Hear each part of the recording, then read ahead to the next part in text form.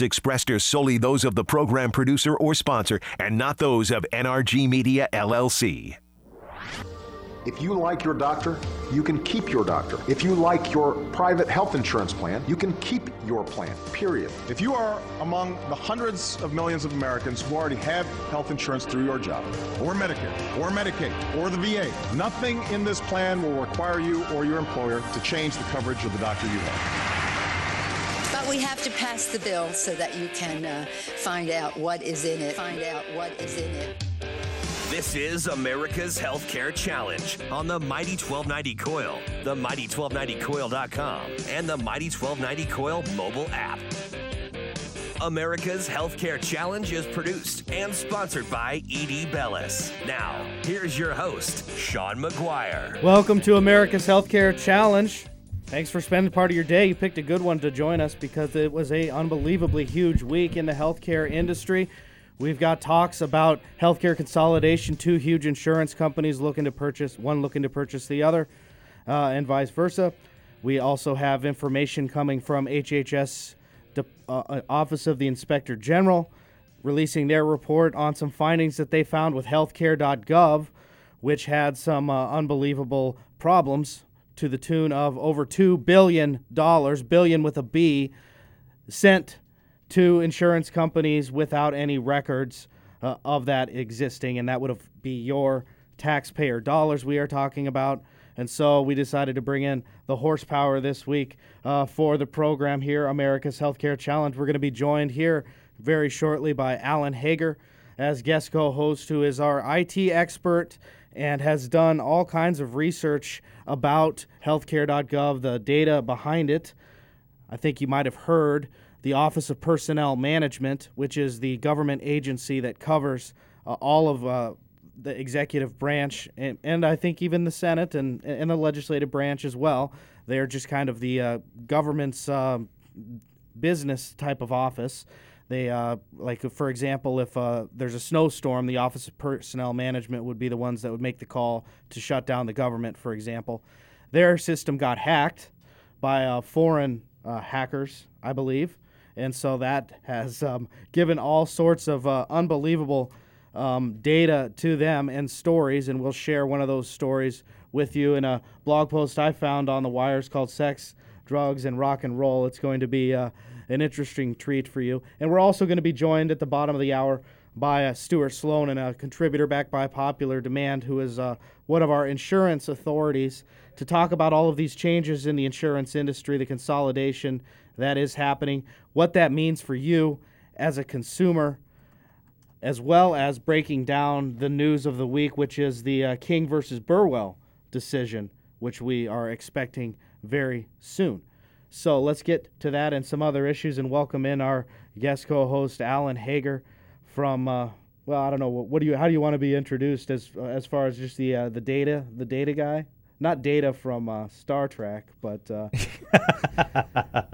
oh, thanks a lot. No, yeah, he's got a great personality. So we wanted to bring him in to talk about some of the what's happening right now with healthcare.gov. Well, let's go back 2 years ago. You had me on in October of 2013, and we were talking not only about the problems that the healthcare.gov website had, but all the problems leading up to it, where Henry Chow had basically kicked the can down the road and said, I didn't know anything about any of the security risks with healthcare.gov. I remember watching that. And then you had Dave Kennedy and many other white hat hackers and security experts also testify and said, we have lots of security problems with this website. And I think the OPM situation puts that back into focus on the personal information side, because not only is it just employees of the federal government, but it's former employees like my wife who worked in the House of Representatives. She got a letter yesterday saying something about the breach. I'm a veteran, and apparently veterans' records were hacked in this same hack. So at what end does our federal government spend any money on security for those websites? Let me share this story from InsureBlog, which is a pretty clever written blog with about 5 experts on the insurance industry, but one of them is pretty cynical. He's obviously my favorite one. And on this issue of the OPM being hacked, he says, thanks to allegedly to Chinese hackers, all the dirty little secrets that are stored in government warehouses will now see the light of day. And he said the hacking of the OPM, which we're talking about, is a treasure trove for foreign spies, if you think about it. Mm-hmm. If you think about it. And here's an example of a retired 51-year-old military man disclosed in a U.S. security clearance application that he had a 20-year affair with his former college roommate's wife. And it was supposed to remain secret between him and the government. Well, now that disclosure last week has penetrated a database containing these things. And that information might have come out along with a lot of other things. And so, I'm sure there's a lot of dirty secrets that are in some of those forms that they have to disclose as a part of getting certain type of security clearances. So I'm sure there's going to be a whole host of dirty little things coming out of those things probably rather soon. So let's move to healthcare.gov.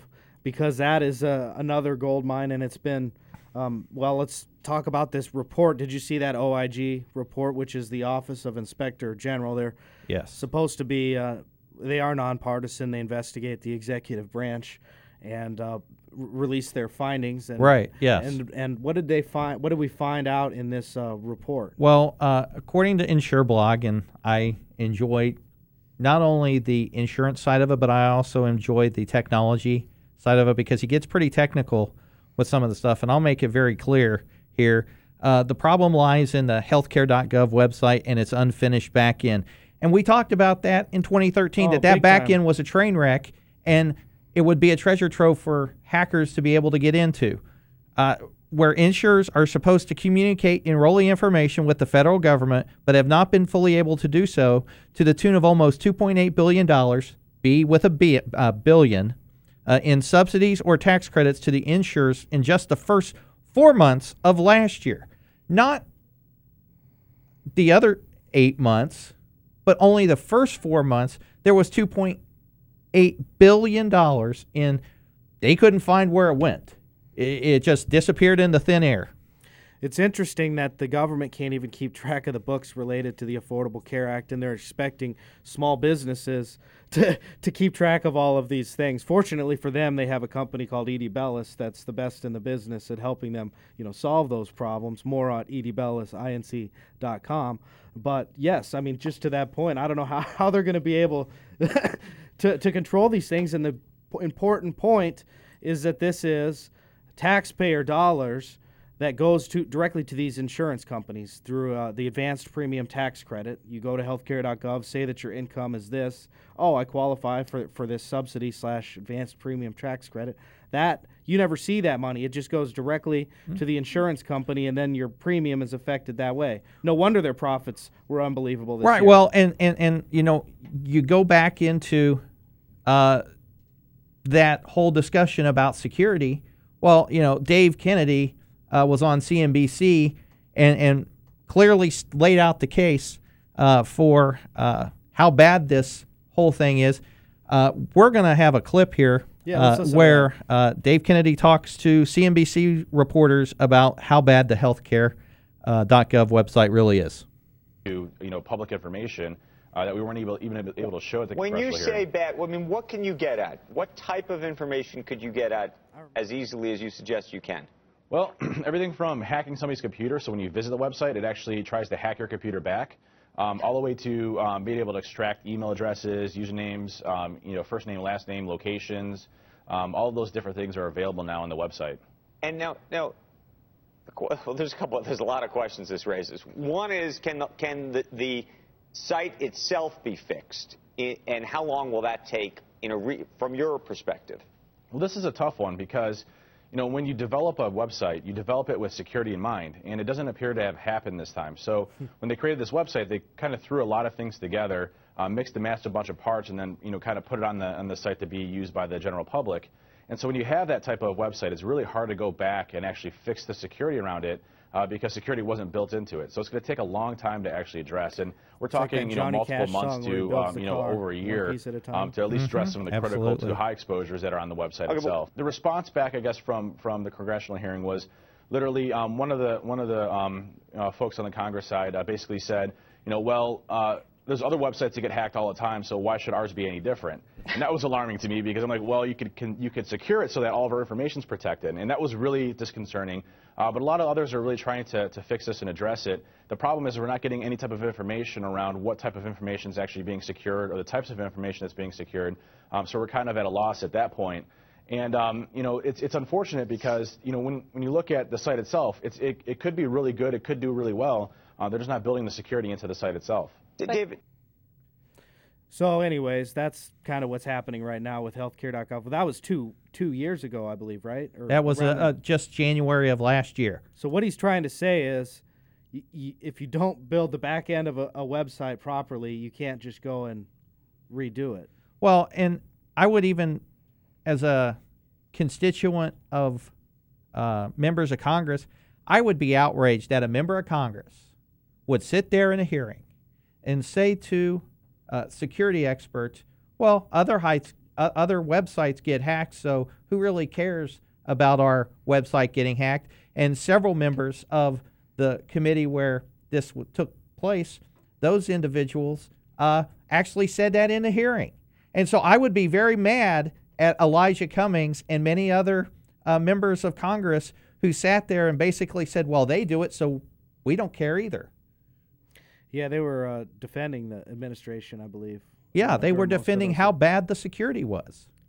And again, folks, this is who we want in charge of our health care. We had an interesting week in presidential politics, and I think we're gonna have quite the race now. And let's listen to one of the new candidates' thoughts on healthcare.gov. We have a disaster called the big lie. Obamacare. Yesterday it came out that costs are going for people up 29, 39, 49, and even 55%. And deductibles are through the roof. You have to get hit by a tractor, literally a tractor, to use it, because the deductibles are so high it's virtually useless. It is a disaster. And remember the $5 billion website. $5 billion we spent on a website. And to this day, it doesn't work. A $5 billion website. I have so many websites. I have them all over the place. I hire people. They do a website. It costs me $3. $5 billion.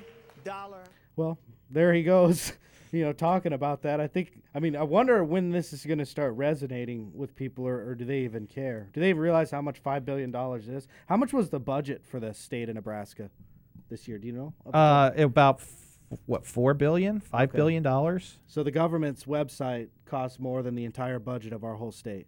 Yeah, and I would. And it still doesn't work. No, and yes, exactly. It still doesn't work. To the sense of, where I saw in some reports, 55% increases in insurance prices is actually very moderate. I've seen them, some estimates, it could put it upwards of 70, 80, 90%. So actually, Mr. Trump took a very moderate tact on that, I think, which coming from him is kind of surprising. Actually, we're going to look at this coming up next segment, because ratereview.healthcare.gov has posted the information of the proposed rate increases for all of the states. And so at least Nebraska has a couple of them out there. Mine is going to go up over 20% again, which is going to be an extra $100 a month.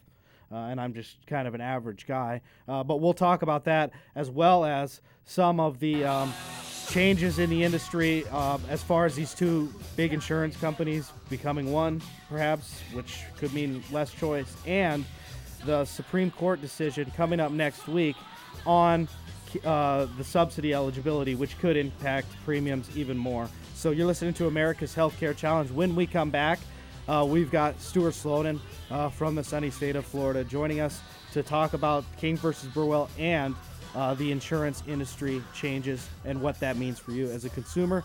You're listening to America's Healthcare Challenge online at healthreformexplained.com, and we'll be right back.